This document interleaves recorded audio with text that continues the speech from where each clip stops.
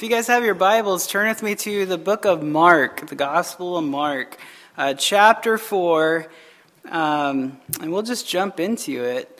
There's only a few parables here in chapter 4 that Mark records for us, but in the Gospel of Matthew gives us 8 of them.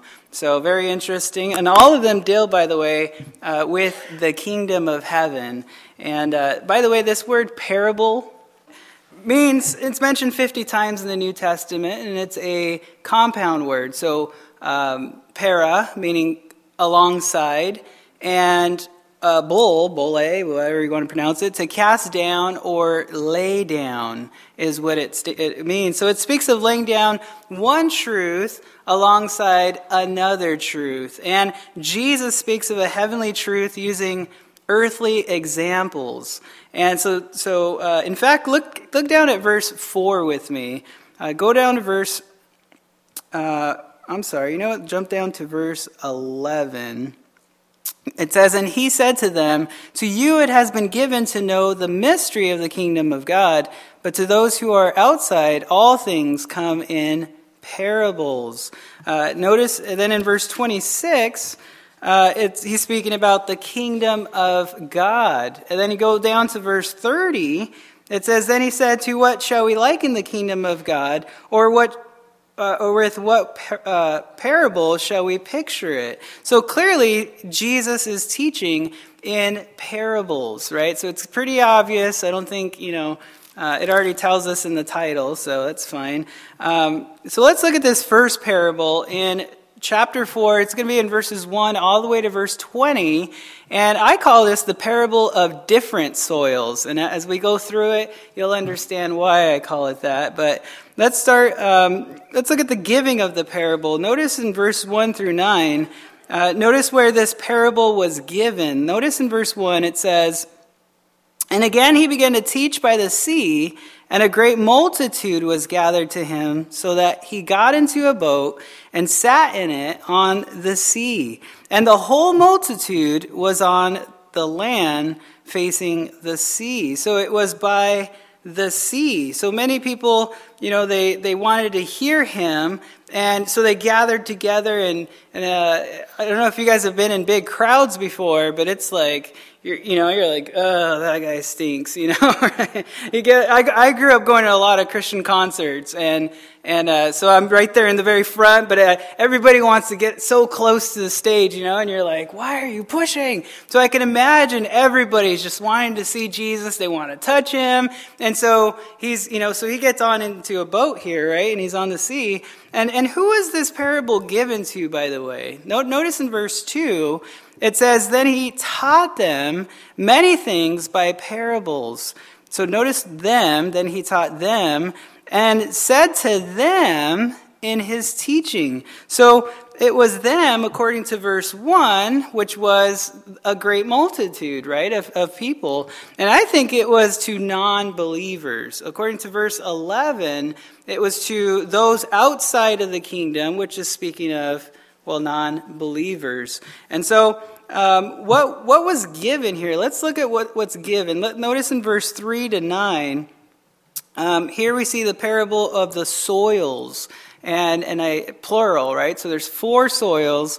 Let's go ahead and look at them. The first soil is the soil by the wayside, and that's going to be in verses 3 and verse 4. It says in verse 3, "Listen, behold, a sower went out to sow.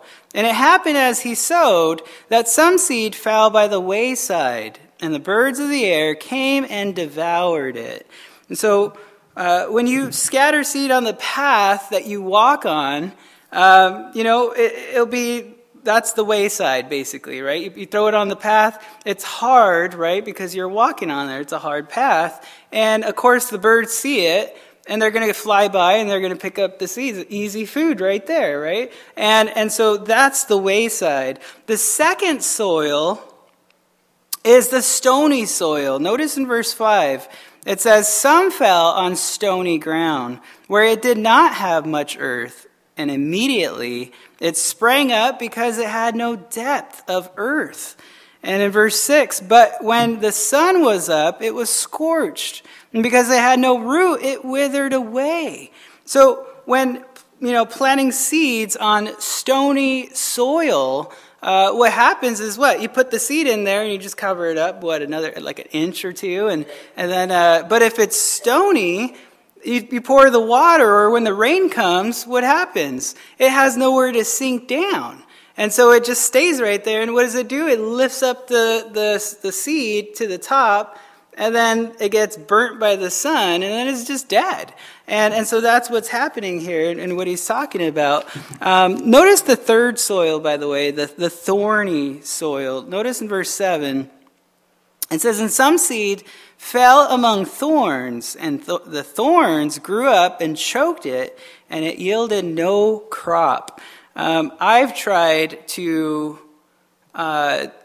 do my own garden. When I was a teenager, I remember my first attempt, and it was a couple $100. I was all in, right? I had this little plot of ground in my backyard, and I was doing it for my mom, but it was all weeds back there. And I remember tilling the ground and getting all that stuff out. It took me forever, but I finally got it. And then I planted, the seeds. But I didn't know, that was my learning lesson, that the weeds had seeds still in the ground. And so what happened, obviously, it grew up together, and it started choking it, and the weeds were stealing all the water from my plants. And so that's what he's talking about here, is, so here the good seeds grows with the thorns, and then the thorns come up and they choke it out, basically, and they kill it. And so that brings us to the fourth soil here. The fourth soil is the good soil. Notice in verse 8, it says, "But other seed fell on good ground and yielded a crop that sprang up, increased and produced some 30-fold, some 60, and some 100-fold." Wow. It was good since there was no rocks, there was no weeds, there was no thorns to, wrap around it and start choking it. And it had plenty of water in it because it had good soil, right? The water went straight down, had good drainage. And because of that, a great crop produced out of it. And it produced even up to 100-fold. Those of you who are into investments, talk about an investment, right?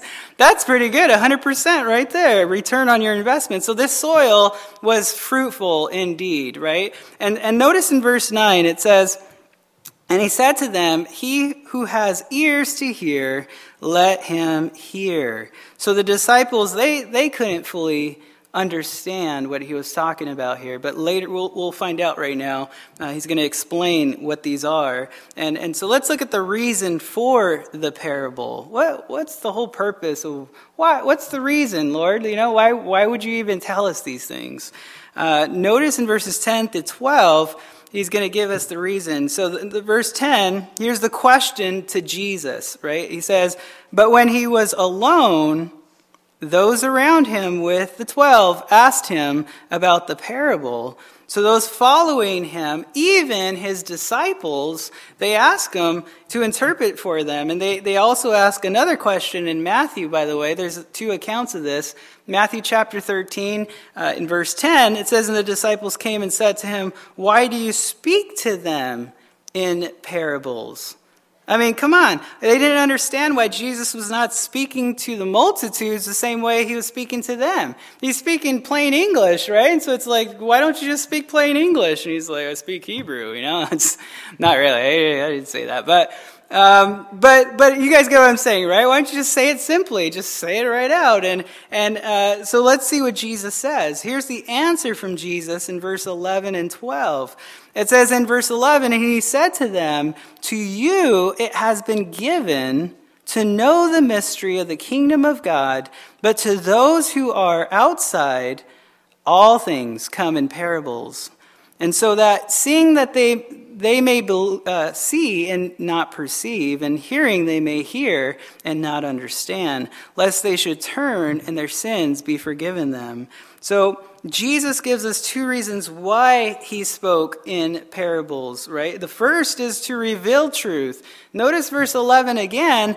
It's to know, to you it has been given to know the mystery of the kingdom of God, but to those who are outside, all things come in parables. And so mystery, by the way, is speaking of something that has been hidden but has now been revealed. And something that was hidden but is now revealed is speaking of the kingdom of God in the context here. Remember, all the parables are talking about the kingdom of God, right? So kingdom, and by the way, kingdom of God, it just simply means rule or reign, right? So it speaks of bringing to light the truth which was formerly hidden regarding the rule and the reign of God. And so speaking about Jesus being revealed to the Gentiles, Jesus is revealing himself. And Jesus said in John 14, verse 6, he says, I'm the way, the truth, and the life, right? No one comes to me but to the Father except through me. So the only way we can get to the kingdom of God is through Jesus Christ, right? You guys remember when Jesus was praying in the garden in John 17:17, he says, sanctify them by your truth. Your word is truth, he says. So understand there's nothing in us deserving of eternal life. Nothing. I've met with people that have everything deserving of eternal life. Have you guys seen those people? They're everywhere. But you ask them, why are you going to heaven? Well, look at me, right? It's like, whoa, right?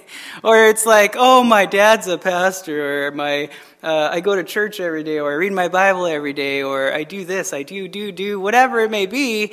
It's all doo-doo to me, right? It's only through Jesus Christ that we can enter into the kingdom of heaven. It's not through us and in us of anything that is of us, right? That we can produce anything that is good, because we know everything in us is what? It's bad. So if it's bad within us, only bad could come out of us. It has to be Christ in us, right? And thus Christ can produce through us. And so only by the blood of Jesus Christ, right, on the cross, can anything be anything. So my sins, they've been forgiven. My sins have been forgotten. And now it's, his righteousness imputed to my account. And wow, that should break us every time we even consider that. Who are we? That God would do that. Right? So, and I thank the Lord for that. So the second reason for the parables is to conceal truth as well. Did you guys catch that in verse 12? Seeing that they may see and not perceive. Wait a minute, why shouldn't they perceive, right? And in hearing they may hear and not understand. Well, why shouldn't they understand? Lest they should turn and their sins be forgiven them. So Jesus is quoting from Isaiah chapter 6, verses 9 and 10. And Isaiah, he was a man who was sent out to a rebellious people, the children of Israel. God said, who shall I send? And I love Isaiah's heart, right? I'll go. Right? Send me. And he's going to get sent out to go and speak to people who are going to reject him. Not just him, but they're going to reject the Lord. And wow, what a mission that is. But that's why God is concealing his truth. In Ezekiel, I was just reading this a few days ago, in chapter 14, verse 3, God says, Son of man, speaking to Ezekiel, these men have set up their idols in their hearts and put before them that which causes them to stumble into iniquity. Should I let myself be inquired of all by them? So he's speaking to the elders of Israel who are caught up in idolatry. And he says, should I even open up to them? Should I reveal my truth to them? No, they're caught up. They have an idol before me, right? They place their idols above me in their hearts. And, outwardly, I'm 100% to them in front of other people, but inwardly, they have all the idols before them within their hearts. But to those who really want to know him, they want to have a relationship with Christ. Speaking of most of you in here, and you want to draw close to the Lord in his word, Jeremiah 29:11, it says, For I know the thoughts that I think toward you, says the Lord, thoughts of peace and not of evil, to give you a future and a hope. Then you will call upon me and go and pray to me, and I will listen to you. And you will seek me and find me. And when you search for me with all your heart. And he goes on from there. So God wants to reveal to his children, to his servants, right? To you and me. He is open and he wants to reveal everything, the hidden treasures of God. Imagine that. The things that are hidden from everybody else, God wants to reveal to you and I. So that's amazing. But this multitude of non-believers, they couldn't understand the things of the Spirit. And that doesn't shock me at all, because in 1 Corinthians 2:14, Paul said, but the natural man does not receive the things of the Spirit of God, for they are foolishness to him, nor can we know them because they are spiritually discerned. So if you come to church and you just don't understand anything, right? Nothing's popping out to you. Nothing's coming alive. You're not leaving super excited and pumped up, right? Or ministered to, or it's not edifying. And everything, when you're reading the Bible, maybe you've been reading it faithfully for a couple of years. And you still are like, I don't know why I'm reading this thing because I just don't understand it. Maybe you're not born again. Maybe you don't know Christ. And I would examine my own heart. The Bible even challenges us, right? Examine your salvation with fear and trembling. There's nothing wrong about that. It's okay to look back and make sure that you know that Jesus is the Son of God, right? That he did die on the cross for your sins, that he did rise again the third day, right? And continue to look into your salvation, because he who dwells in you will explain to you his word, right? He's going to explain his word to you, and it's going to be open, it's going to be revealed. And for me personally, in my own Christian walk with the Lord, the main things that I've learned in my Christian walk with the Lord, they haven't come from the pulpit. They've came from my personal time, just sitting out with some coffee, of course, right? Early in the morning, just getting in the Word and talking to the Lord, right? And just asking questions, and boom, there it is. And it hits hard, right? When you're spending that personal quality time with the Lord. And so I encourage all of us to continue that if we're doing it. Let's look at the interpretation of the parable here. The interpretation of the parable in verses 13 to 20, here it's talking about the sower in verse 13. Look at verse 13. It says, "And he said to them, 'Do you not understand this parable? How then will you understand all the parables?'" So speaking of the person who scatters the seed, who we can say is the preacher, who gives the gospel, the sower gives the truth concerning the kingdom of God, right? The gospel. So we don't get to the kingdom of God by, who we know or what we have or how much we have. We don't get to the kingdom of God by, it's not like, you go to it's like saying you're going to a burger place, you become a burger, right? That's not the case. Or you go to a donut shop and you get a, what? Does it make you not a cop, a donut, right? So going to these places doesn't make you what it is, right? Going to church doesn't make you a Christian. Right? So it's the same thing. Understand, we're all called to present the gospel, by the way. Don't just think, I'm gonna give people an invitation to go to church, and just because you gave them an invitation to church doesn't mean you gave them the gospel at all. That's not the gospel. Jesus didn't say in Matthew 28, "Go therefore and invite everybody to church." That's the gospel. No, right? 1 Corinthians 15, Romans 10, you just go over and over throughout Scripture, and you understand it's all about Jesus, right? And it's okay. All of us are called to present the gospel. It's not one man's job. And so just keep that in mind. Let's look at the seed here. So there's the sower in verse 13. Here's the seed in verse 14. It says that the sower sows the word. And so the seed is the word of God, right? The gospel. In 1 Peter chapter 1, verse 23, it says, "Having been born again, not of corruptible seed, but incorruptible, through the word of God, which lives and abides forever." So, and we all know Hebrews 4, verse 12, right? "For the word of God is living and it's powerful I think we neglect that. We forget that the Word of God is powerful. Sometimes we think that we got to be something and do something when just let the Word be what it is, right? Get out of the way. And so it's powerful and sharper than any two-edged sword, piercing even to the division of the soul and spirit and of the joints and marrow, and it is a discerner of the thoughts and intents of the heart.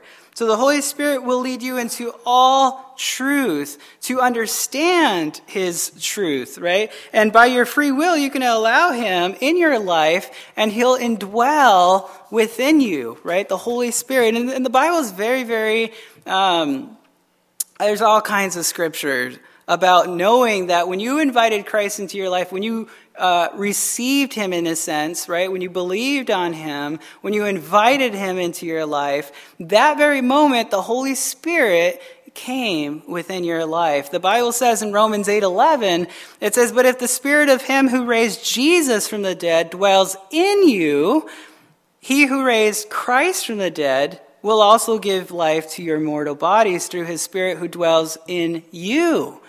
Notice it's in you. Acts chapter 5 verse 32, it says, "And we are His witnesses to these things, and so also is the Holy Spirit, whom God has given to those who obey Him." 1 Corinthians chapter 3 verse 16, it says, "Do you not know that you are the temple of God, and that the Spirit of God dwells in you?" Right?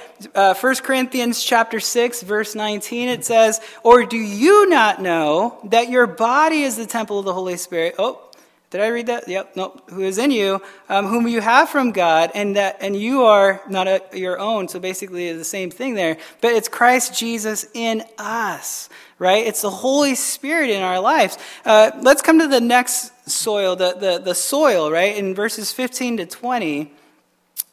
We went over these 4 types of soil, which, by the way, also represents 4 different types of hearts, by the way. And ultimately 4 different responses to the gospel of Jesus Christ. And so the first, soil number 1, would be the wayside soil, right? Look at verse 15. It says, "And these things are the ones by the wayside where the word is sown. When they hear, Satan comes immediately and takes away the word that was sown in their hearts." So this is speaking, this soil is speaking of the hard heart, right? Those who reject the gospel of Jesus Christ. Satan comes in. You know, they hear the word, but Satan comes in and he steals it. He's nothing but a thief, right? He comes to steal, kill, and destroy. And so in 2 Corinthians 4:4, we know that it says, "In whose minds the God of this age has blinded, who do not believe."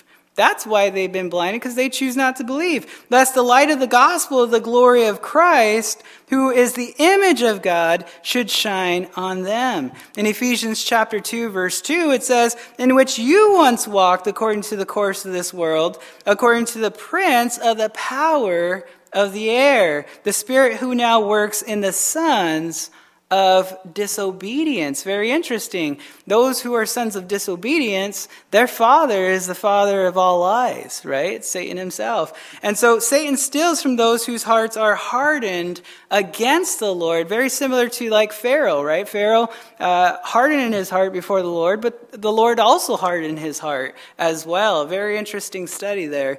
But this person who has this type of heart, it's a dangerous place to be in, a very, very dangerous place, because their eternal life, I don't even want to say life, right? Because there's not even life. Their eternal destination, if you will, is at stake, and where they're going to spend it, because only with Christ is eternal, true, abundant life, right? God gives us life and that more abundantly, John 10:10. So let's look at the second soil here. It's the stony heart. The stony heart, in verses 16, it says, "These likewise are the ones sown on stony ground, who, when they hear the word, immediately receive it with gladness. And they have no root in themselves, and so endure only for a time. And afterward, when tribulation or persecution arises for the word's sake, immediately they stumble. So this is what I would call the shallow heart. Right? The people's hearts who are just shallow. They hear the word of God, they get all excited, and they receive the word of God. They love Christianity. They love everything about hearing the gospel, but they don't have any depth in their relationship with Jesus Christ. It's just superficial, and so when persecutions come, or trials come, dealing with the word because they're a believer, what happens, because it's so superficial to them, they easily just turn away. And they immediately they take off. I can't take this. They're gone. And that's why, sometimes we see people at church, they're all excited, and then where did they go? What happened? And there's no depth. There was no heart before. It's a personal relationship with Jesus Christ, is what I'm trying to say. A lot of people, they get caught up in church, right? What we call church. And they get caught up in the activities and even teaching, right? They could be in the children's ministry. They could be anywhere. But they don't take Christ home with them, right? It's not a personal issue, right? And really it should be. It needs to be a personal relationship with Jesus Christ. He's not looking for, wow, you are the most religious person of all the people. Well done, good and faithful servant. Let's go, right? No, it's nothing like that. It's about, well done, you allowed me to do a work in your life. And thus, it was goodness coming out of you because you allowed the Holy Spirit in you to dwell in you and to produce fruit through you because you abided in Christ Jesus, right? So thus, you're a faithful servant because he who begun a good work in you will be faithful to complete it until the end. Amen? And so if Christ is in you, he's going to complete, he'll do the work, but so he'll do everything on his part. But you have a part as well. And your part is surrender. Your part is just worship. Your part is just hanging out with him, right? You could read John chapter 15 and you get the idea. You just abide in Christ. You just hang out. He'll produce the fruit through you, right? It's not like a tree like, oh, I got to produce fruit. Boop. Nothing like that. You just hang out with Jesus and let him do a mighty work through you, and he will. So the soil, number 3, is the thorny soil, right? The thorny soil. Look at verse 18. It says, now these are the ones sown among thorns. They are the ones who hear the word. It says in verse 19, and the cares of this world, the deceitfulness of riches, and the desires for other things entering in chokes the word, and it becomes unfruitful. This is what I would call the worldly heart, right? By the way, turn with me to Matthew chapter 6. It's unfruitful because of anxiety and worries and cares of this world. They're unwilling to let go, right? They think about the world and the cares of the world and, oh, I got this and I got that and, oh, what am I going to wear? What am I going to do? And there's a control issue that they're unwilling to let go of. And in Matthew chapter 6, go to verse 25. It says, Jesus says, therefore I say to you, do not worry about your life, what you will eat or what you will drink, nor about your body, what you will put on. Is not life more than food and the body more than clothing? Look at the birds of the air, for they neither sow nor reap, nor gather into barns, and yet your heavenly Father feeds them. Are you not of more value than they? Which of you by worrying can add 1 cubit to his stature? And so why do you worry about clothing? Consider the lilies of the field, how they grow. They neither toil nor spin. Verse 29, and yet I say to you that even Solomon in all his glory was not arrayed like one of these. Now if God so clothes the grass of the field, which today is and tomorrow is thrown into the oven, will he not much more clothe you, O you of little faith? Therefore do not worry, saying, what shall we eat, or what shall we drink, or what shall we wear? For after all these things the Gentiles seek. For your heavenly Father knows that you need all these things. But seek first the kingdom of God and his righteousness, and all these things shall be added to you. Therefore, do not worry about tomorrow, for tomorrow will worry about its own things. Sufficient for the day is its own trouble. And wow, I could just keep going. This is great. I think Jesus hit it right on the nail right there, right? Don't worry. He's got you. He's our Heavenly Father. He's the good shepherd, right? He knows exactly what we need, and he'll provide it. If you don't have it, you probably don't need it. It's okay. Let him provide everything that you need, and he will. But be concerned, and faithful with the things that you have. I'm not trying to say, just let go and who cares? Don't worry about it. I'm not trying to say anything like that. Yes, be faithful, right? Be a good steward of what God's given you. But just don't worry about it. Right? And don't deceive yourself into thinking, if I only had millions of dollars, then my life would be good, right? It would be great. No, that's not the case. Money is never the answer. I like seeing on we don't have regular TV channels, so we watch YouTube, and we do a lot of prophecy stuff, updates.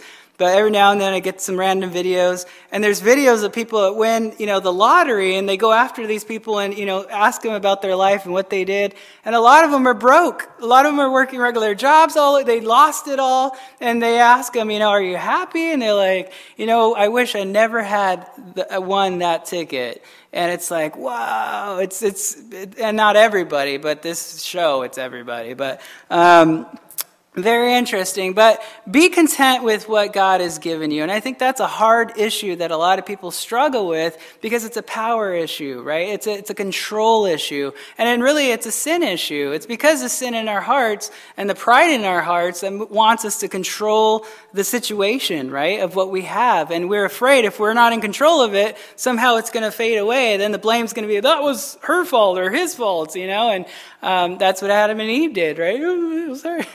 I don't know, it was over there. Nope, it was a snake. It was, right? And then it'll keep going. But we got to be content. Just be content with what the Lord's given you. Make Christ number one in your life. That way, there is no idolatry, right? There's no placing anything above Christ in your heart. If he's number one, everything else will fall into place because, he's number one, right? He's number one of your life. Let's come to the fourth soil. It's the good soil. Look at verse 20. Go back with me to Mark chapter 4. Look at verse 20. It says, but these are the ones sown on good ground, those who hear the word, accept it, and bear fruit. Some 30-fold, some 60, and some 100-fold. So this is the fruitful heart, right? And it's because they're in love with Jesus, right? And in Galatians chapter 5, verse 22, it says, but the fruit of the Spirit is love. And the rest of the 8, are the byproduct of love. They're the result of love. If you got love, you got it all, right? And 1 John describes Jesus as God is love, it says. And so as you abide in him, he'll produce fruit in your life supernaturally. It'll just happen. I guarantee you it. So Jesus gives us 2 more parables in verses 21 to 34.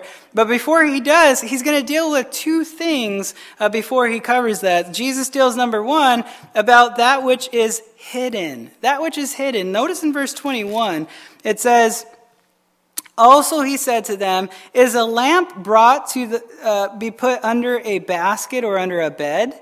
Is it not to be set on a lampstand?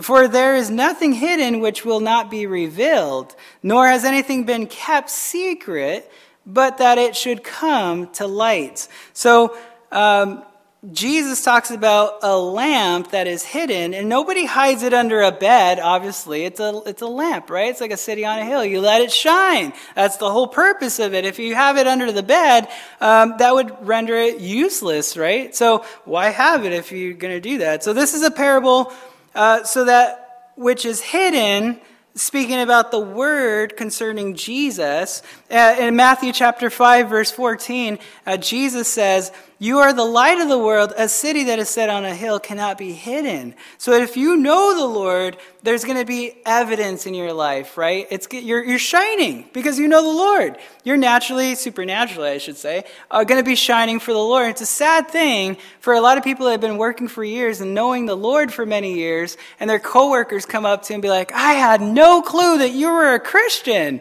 Wow, that should break your heart, right? Yikes. Let your light so shine, everybody, right? So if you know the Lord, there's going to be evidence. And there's no such thing as a secret believer, right? I'm going top secret here, right? I'm on a mission. And I don't want anybody to know I'm a Christian. That sounds like compromise to me, right? I know what you're doing if that's the case. In verse 16 of Matthew 5, Jesus said, "Let your light so shine before men that they may see your good works and glorify your Father in heaven." So don't be afraid to tell people about Jesus, because once you do, guess what's going to happen? They're going to start watching you, right? They're going to see your good works, and because they're watching your life, they see the testimony of what Christ has done in your life, that it's real, right? It's not fake. And they see that realness, and they desire that. They've been craving that. They've been praying for that, right? And thus they come to the Lord because they're watching your life, because you gave them the gospel, you gave them the truth, you are letting your light so shine. And because of that, they're going to glorify God, right, is what it's saying. So don't be afraid to tell people about Jesus, right? And it's a beautiful thing. So secondly, Jesus deals with that which is heard. That which is heard. Go back to Mark chapter 4. Look at verse 23. It says, "If anyone has ears to hear, let him hear." Notice he says the word hear twice there. Notice in verse 24, it says, "Then he said to them, take heed that you hear," there's a third time, "with the same measure you use, it will be measured to you. And to you who hear, more will be given." So we not only need to take heed to what we hear, but also to what we do. Did you guys catch that in the middle of verse 24? It says, it will be measured to you. With the same measure you use, it will be measured to you. So it's our actions, right? James chapter 1, verse 22, it says, "But be doers of the word and not hearers only, deceiving yourselves." I would take heed to that. Don't just come to church, by the way, week by week and just hear, and then go on with your life as if it's okay. God hasn't called you just to hear. He's called you to take action, right? That's what it says right there, right? Be doers of the word. And so John chapter 13, verse 17, Jesus says, "If you know these things, blessed are you if you hear them." Is that right? What does it say? "Blessed are you who, if you do them." Speaking of action, right? You allow the Lord in your life, and He'll prompt you. The Holy Spirit will prompt you. It's like a spider sense. I gotta go do this, right? It's like you know what to do, and the Holy Spirit, He'll tell you, He'll direct you, He'll guide you, right, as you trust in Him. And it's a beautiful thing. But notice verse 25, we all have a responsibility to what we hear. As we hear and do, more will be given to you, right? So every day it's going to seem to be more astonishing every single day in your walk with the Lord, because you're hearing, you're doing, and thus God gives you more. And then you hear, you do, and then you go on. So every day it's an exciting adventure, right? Some people are living their lives like, man, I wish I had an adventurous life. Well, continue reading the Word, but allow yourself to be used, and you'll notice every single day is like, you'll sleep well. You'll sleep really well. It's tiring. But let's get into the first parable here. Look at verse 26 through 29. This parable, by the way, is only recorded by Mark and nobody else. So verse 26, it says, "And he said, the kingdom You guys remember the kingdom, speaking of rule and reign, right? The kingdom of God is as if a man should scatter seed on the ground. So this seed is speaking of the word of God. Notice in verse 27, it says, and should sleep by night and rise by day, and the seed should sprout and grow. He himself does not know how. So this person scatters the word wherever he goes throughout his daily routine, right? Whatever he does, he rises up in the morning, gets in the word, goes to work, starts talking about the word of God, goes to the gas station. It's just naturally, it comes out, right? You go out to eat later on that day, and you're asked the steward, hey, can I pray for you? And they're like, yeah. And then you start telling them the word of God, and as you do, it's just a natural routine of what you're doing, right? And then look at verse 28. It says, for the earth yields crops by itself, first the blade, then by itself, then the head, after that the full grain in the head. So as the seed is planted, other people, they hear it, right? They believe it, and then they begin to grow. And some till the ground, some plant, some water, but it's God who brings the increase. And guys, more than anything, we need to hear the word of God, right? And as we do hear the word of God, what's going to happen? There's going to be a transformation in our lives, right? Romans chapter 12, verses 1 and 2. And our faith will increase as we hear the word of God. That's how faith is increased, by the way. You guys want your faith increased? Well, you come to church, and your faith is being increased every time you come. It's a blessing.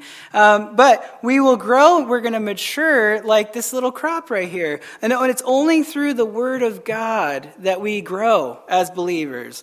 And it's so important to read your Bible. It's so important to pray every single day, right? It's so true. It sounds like an elementary rhyme, right? Read your Bibles and pray every day. But it's true. If we're not reading our Word and getting in the Word with the Lord and talking to the Lord, you begin to backslide, right? You begin to fade away, and you don't even know it. You're like, yeah, I love the Lord, look at me. But honestly, and you're praying, and you're like, how come I don't feel like you're hearing my prayer, Lord? What's going on? And then as you re-examine your life, you're like, whoa, I haven't been in the Word. And you begin to get in the Word, and you'll understand, you come back, like Revelation chapter 2, the church of Ephesus. Let's go to verse 29. It says, but when the grain ripens, immediately he puts it in the sickle, because the harvest has come. This word sickle, it's a gathering hook, right? A lot of us are farmers here. But it speaks of a day. And so in addition to the fact that there should be growth and maturity, there will be a day when there will come a harvest. You don't need that working sickle anymore. You don't need to gather anything. The work's been done. The harvest is here. So some see this harvest as speaking of salvation, because Jesus said on the cross, right, tetelestai, right, it's finished. It's done, right? It's all done. And others say, well, it speaks of death. It doesn't speak of the cross. It's speaking of death because you lived your life as a believer. You did the work, and the moment you died, you received your glorified body, and thus the harvest, right? Thus you're with the Lord hanging out, and the work is done. And man, I don't know about you guys, but I'm ready for that. Right? Every day it's like, oh, Lord, right? I can't wait to be with you. Man, I love the world. I love the people here, but I'm going to be seeing a lot of people, a lot of the believers, right? And it's going to be an amazing time. Imagine, this isn't our sinful nature, right? This is our sinful, fallen world. But imagine the world that's perfect, that God is there. And it's just going to be great. But we're all going to die right on time, by the way. It's on God's timing. And God's timing is perfect timing. Amen? So keep that in mind. But let's come to the next parable. It's the parable of the mustard seed in verses 30 to 34. Look at verse 30. It says, then he said, to what shall we liken the kingdom of God, or with what parable shall we picture it? So people describe this parable as the church, by the way. And so just consider that as we read right here. Look at verse 31. It says, it is like a mustard seed, which when it is sown on the ground is smaller than all the seeds on the earth. But when it is sown, it grows up and becomes greater than all the herbs and shoots out large branches so that the birds of the air may nest under its shade. Some say, this is speaking of the church because, God used 11 men. Judas was gone, but to a few to start the church. And then all of a sudden, now there's millions, right? It broke out to this huge thing. And now, it's just, there's safety and security, in a sense, to those who are nearby. Speaking of the birds, others say, no, it's a bad growth because mustard seeds don't grow into big trees. They're bushes, they're plants. And so this mustard seed, it grows not into a plant, but rather into a tree. And so this is the one thing that's become, it's something that shouldn't be, basically, right? It's not intended to be what happened. And so the birds nesting in its branches is basically Satan, basically the demons that come and they nest in the church. And I think that's pretty obvious today as well, by the way, that we see wolves in the church.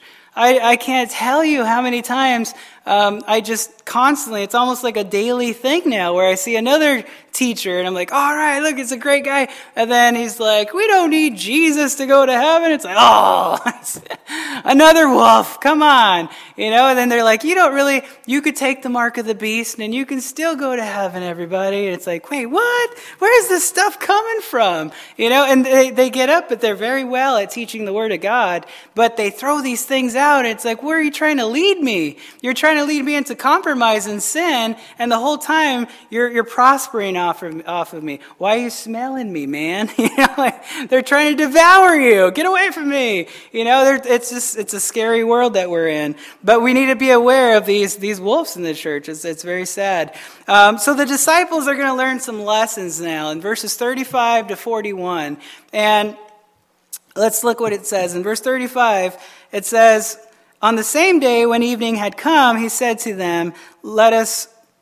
did I read? Yeah, I did. Okay, on the same day when evening had come, he said to them, let us cross over to the other side. So here's the command that Jesus gives to the disciples. Let's go to the other side, right? Keep that in mind. Look at verse 36. Now, when they had left the multitude, they took him along in the boat as he was, and on the other... and other little boats were also with him. And a great windstorm arose, and the waves beat into the boat, and so that it was already filling. But he was in the stern, asleep on a pillow. And they awoke him and said to him, Teacher, do you not care that we're perishing?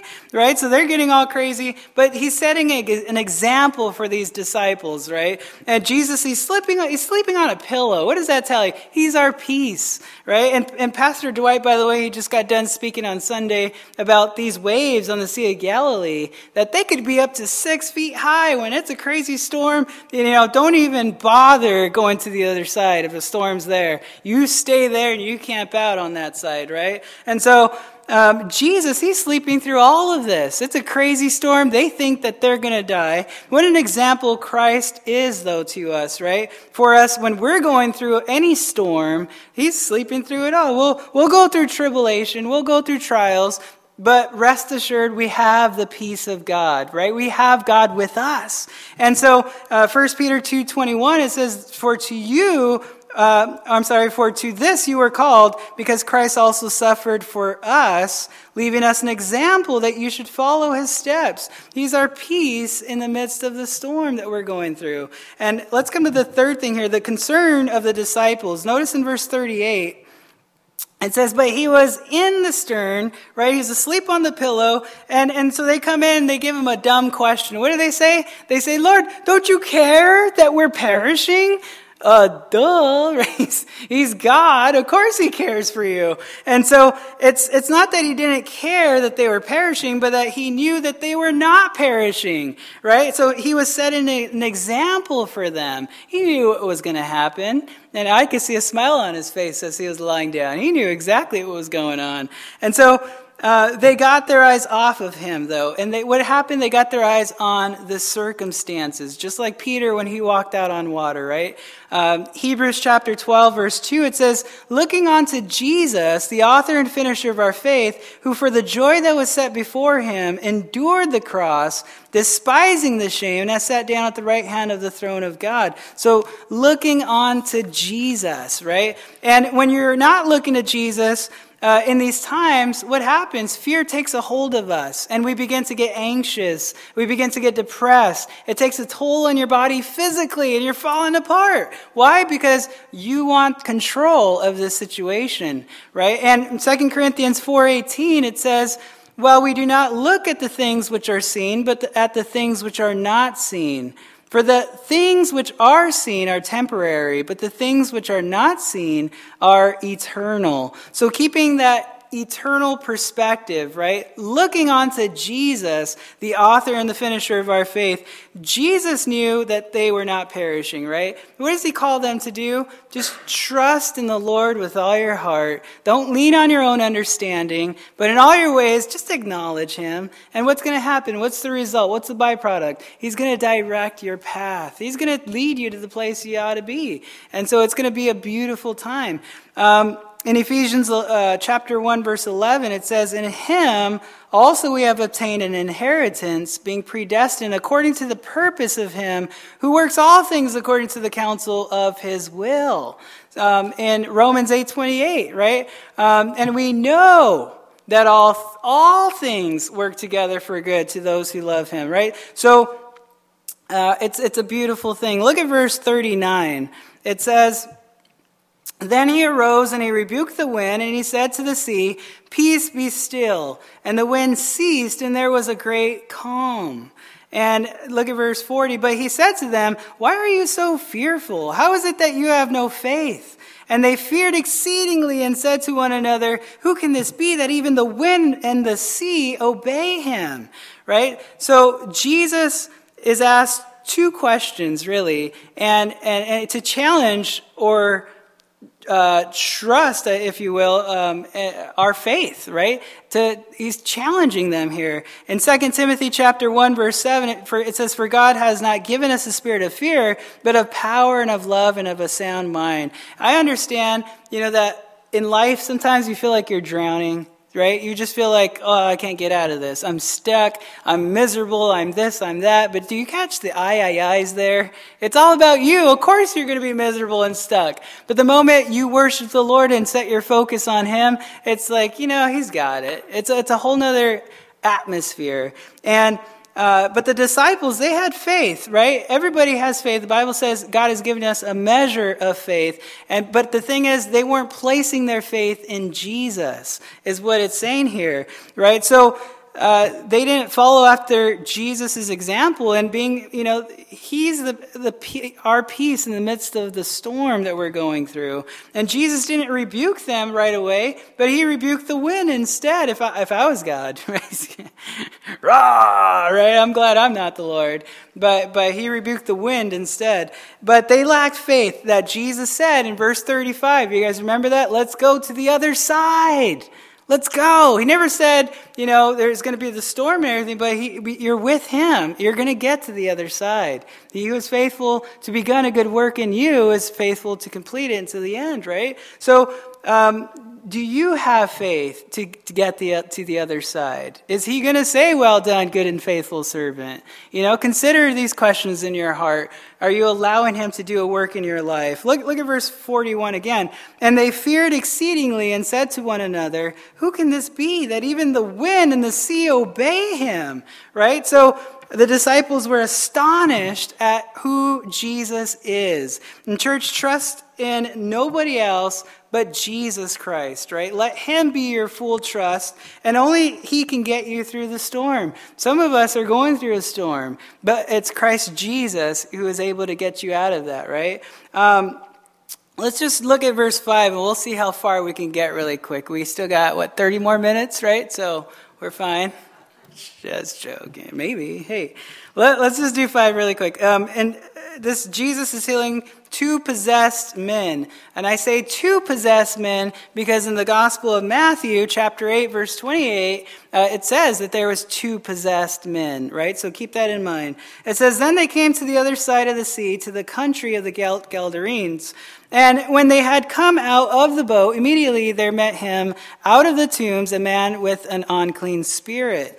So this is an unclean spirit, right? The word unclean, by the way, mentioned 11 times in the New Testament. In verse 12, it's referring to demons. And we know that there are evil demons, and we live in a spiritual world, right? And understand that as believers, by the way, I wanted to give you guys this, that it's Christ Jesus who's indwelling within us, right? The Holy Spirit. 1 John chapter 4, verse 4, it says, you are of God, little children, and have overcome them, because he who is in you is greater than he who is in the world. So we cannot be possessed by demons, but we could be oppressed, right? And we can get hit by the fiery darts of the wicked one. If we just got the shield, but we don't got the armor, you block the little Nerf gun thing, right? but there's fire on it, and it's going to hit the shield, and then boom, you got on fire. There's your head going now, and it's and you're getting terrified, because with the enemy, he brings confusion and he brings distraction from your walk with the Lord. But so we're armed with Jesus, right? And because of that, we can withstand the enemy. And notice the results of this unclean spirit. Look at verse 3. It says, who had his dwelling among the tombs, and no one could bind him, not even with chains, because he had often been bound with shackles and chains, and the chains had been pulled apart by him, and the shackles broken in pieces. Neither could anyone tame him. And always night and day he was in the mountains and in the tombs, crying out and cutting himself with stones. So he had superhuman strength, right? Everybody wanted to stay away from this man because he was caught up in this demonic activity. And by the way, Halloween is coming up, and there's a lot of compromise going on in the church, and it's a sad thing. People of the world, they embrace sin and death and all those things. But you and I, we should have nothing to do with any of that, right? We're called out of the world to be set apart. The word holy is set apart. We're set apart. Are you being a light to the world? Are you shining your light so that they see and be like, how come you're not like us?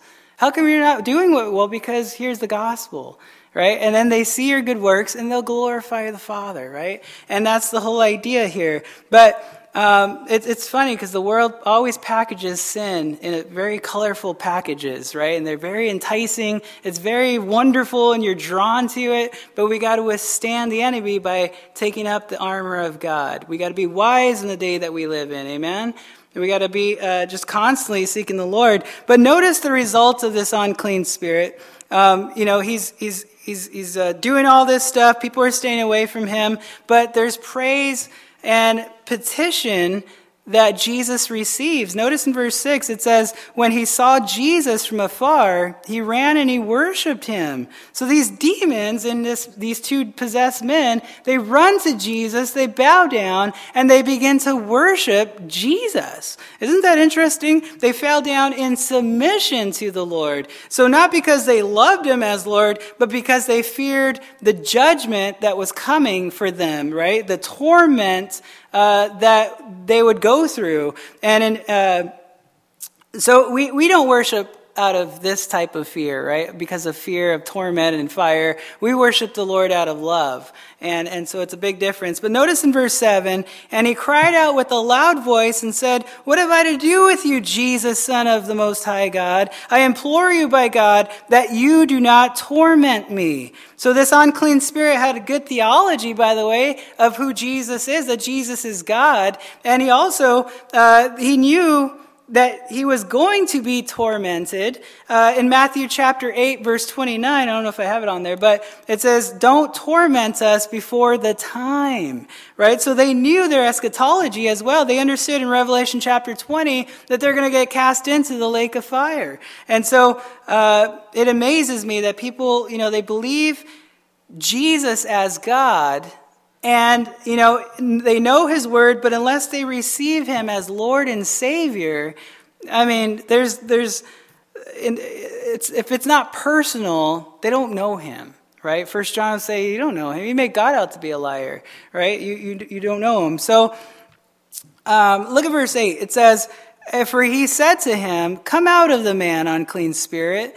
And so the power that Jesus displays right here, right? Jesus not only has power over the natural realm that we just saw with the waves, right, in the sea, but he has power over the supernatural realm as well, the spiritual realm. And you and I, by the way, just to throw that out there, have been empowered by the same words that God says, and he has that power. You and I have been empowered, right? Acts chapter 1, verse 8, what does it say? But you shall receive power. And this is the power, the dunamis power, the dynamite power, right? That the Holy Spirit God has given to you. And we can stand boldly now in spiritual warfare. Just today I was talking to a woman, and there's a lot of spiritual warfare going on, a lot of things in her house, a lot of things happening. And it's real, guys. If you don't realize it's real, it's reality. God will show you.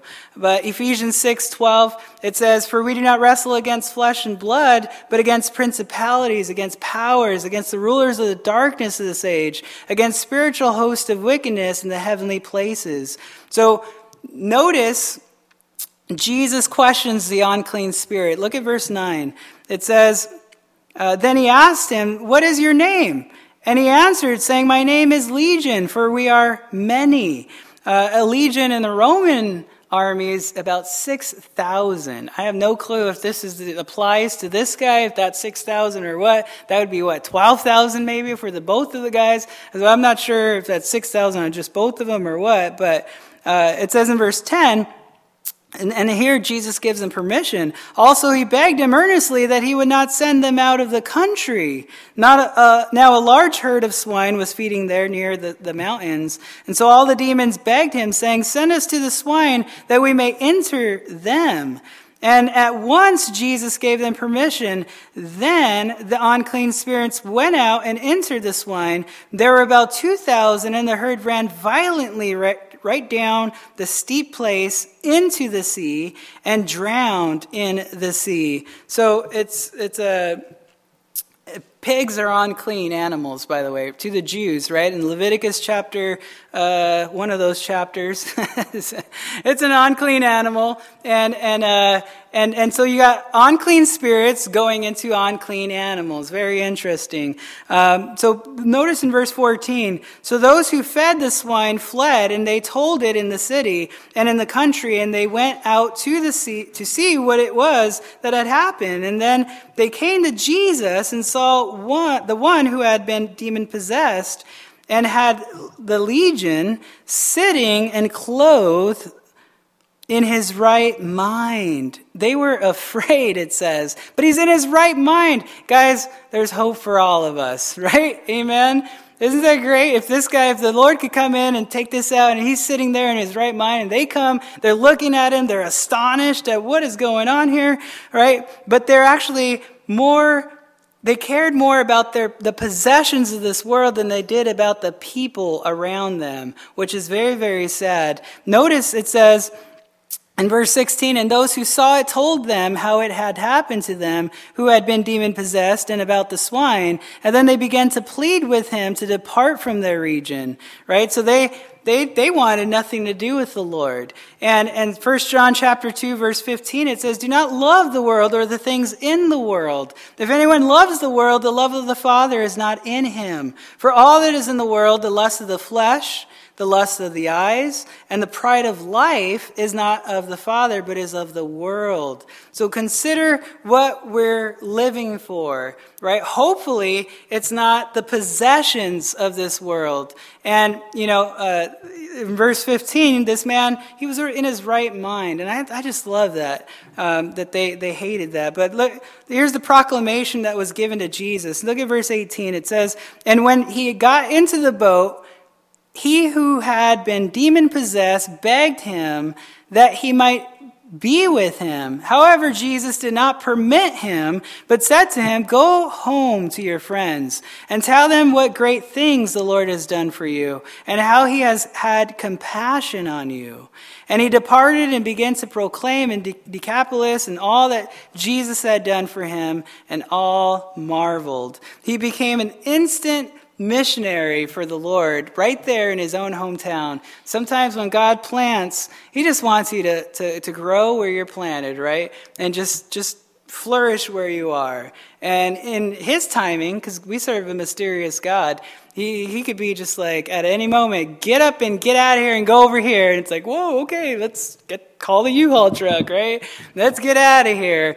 So I wanted to go through the rest of this, but I don't think I will. But very interesting correlation with Jairus and this woman. In fact, I'll just give you a quick little sneak peek. You guys could study it on your own. I think Pastor Dwight, he'll pick up on this later on. But, he's very wealthy. She's very poor. He's healthy and she's not healthy. He's a synagogue ruler. She's not allowed to be in the synagogue. And she was sick for 12 years. And then Jairus' daughter was 12 years old. And so there's a whole bunch of comparison, a whole bunch of stuff where it's like, whoa, right? The more you get into it, it's an exciting thing. But they both had faith in the Lord and they trusted in the Lord. And that's a beautiful thing. So let's go ahead and stand and let's pray. Thank you guys for bearing with me here, that 5 minutes extra. Should we just keep going, by the way? Should we all vote? Should we just finish it? No. Okay. Well, I'll stop there. Let's pray. Lord, thank you so much for your word. And wow, so much here, Lord. But I thank you that your truth, your word is just so jam-packed, Lord. I pray, Lord, if there's anybody here who's at the end of their rope and they're just finished, they're done, I pray that they would begin that new life in you, Father, that you would bring that restoration to wherever they are, Lord, in their life, that you would restore them, that you would come alongside them, redeem them, Father, by the cross, Lord, by your bloodshed, that they might invite you into their life, Lord, and allow you to be Lord and Savior of their life. I pray, Lord, that you would continue to just lead us and guide us, Lord, into all truth. Continue to teach us your word. We thank you for tonight. Pray that you would protect everybody as they make their way wherever they go, Lord, and that you would just continue to minister to our hearts. In Jesus' name, amen.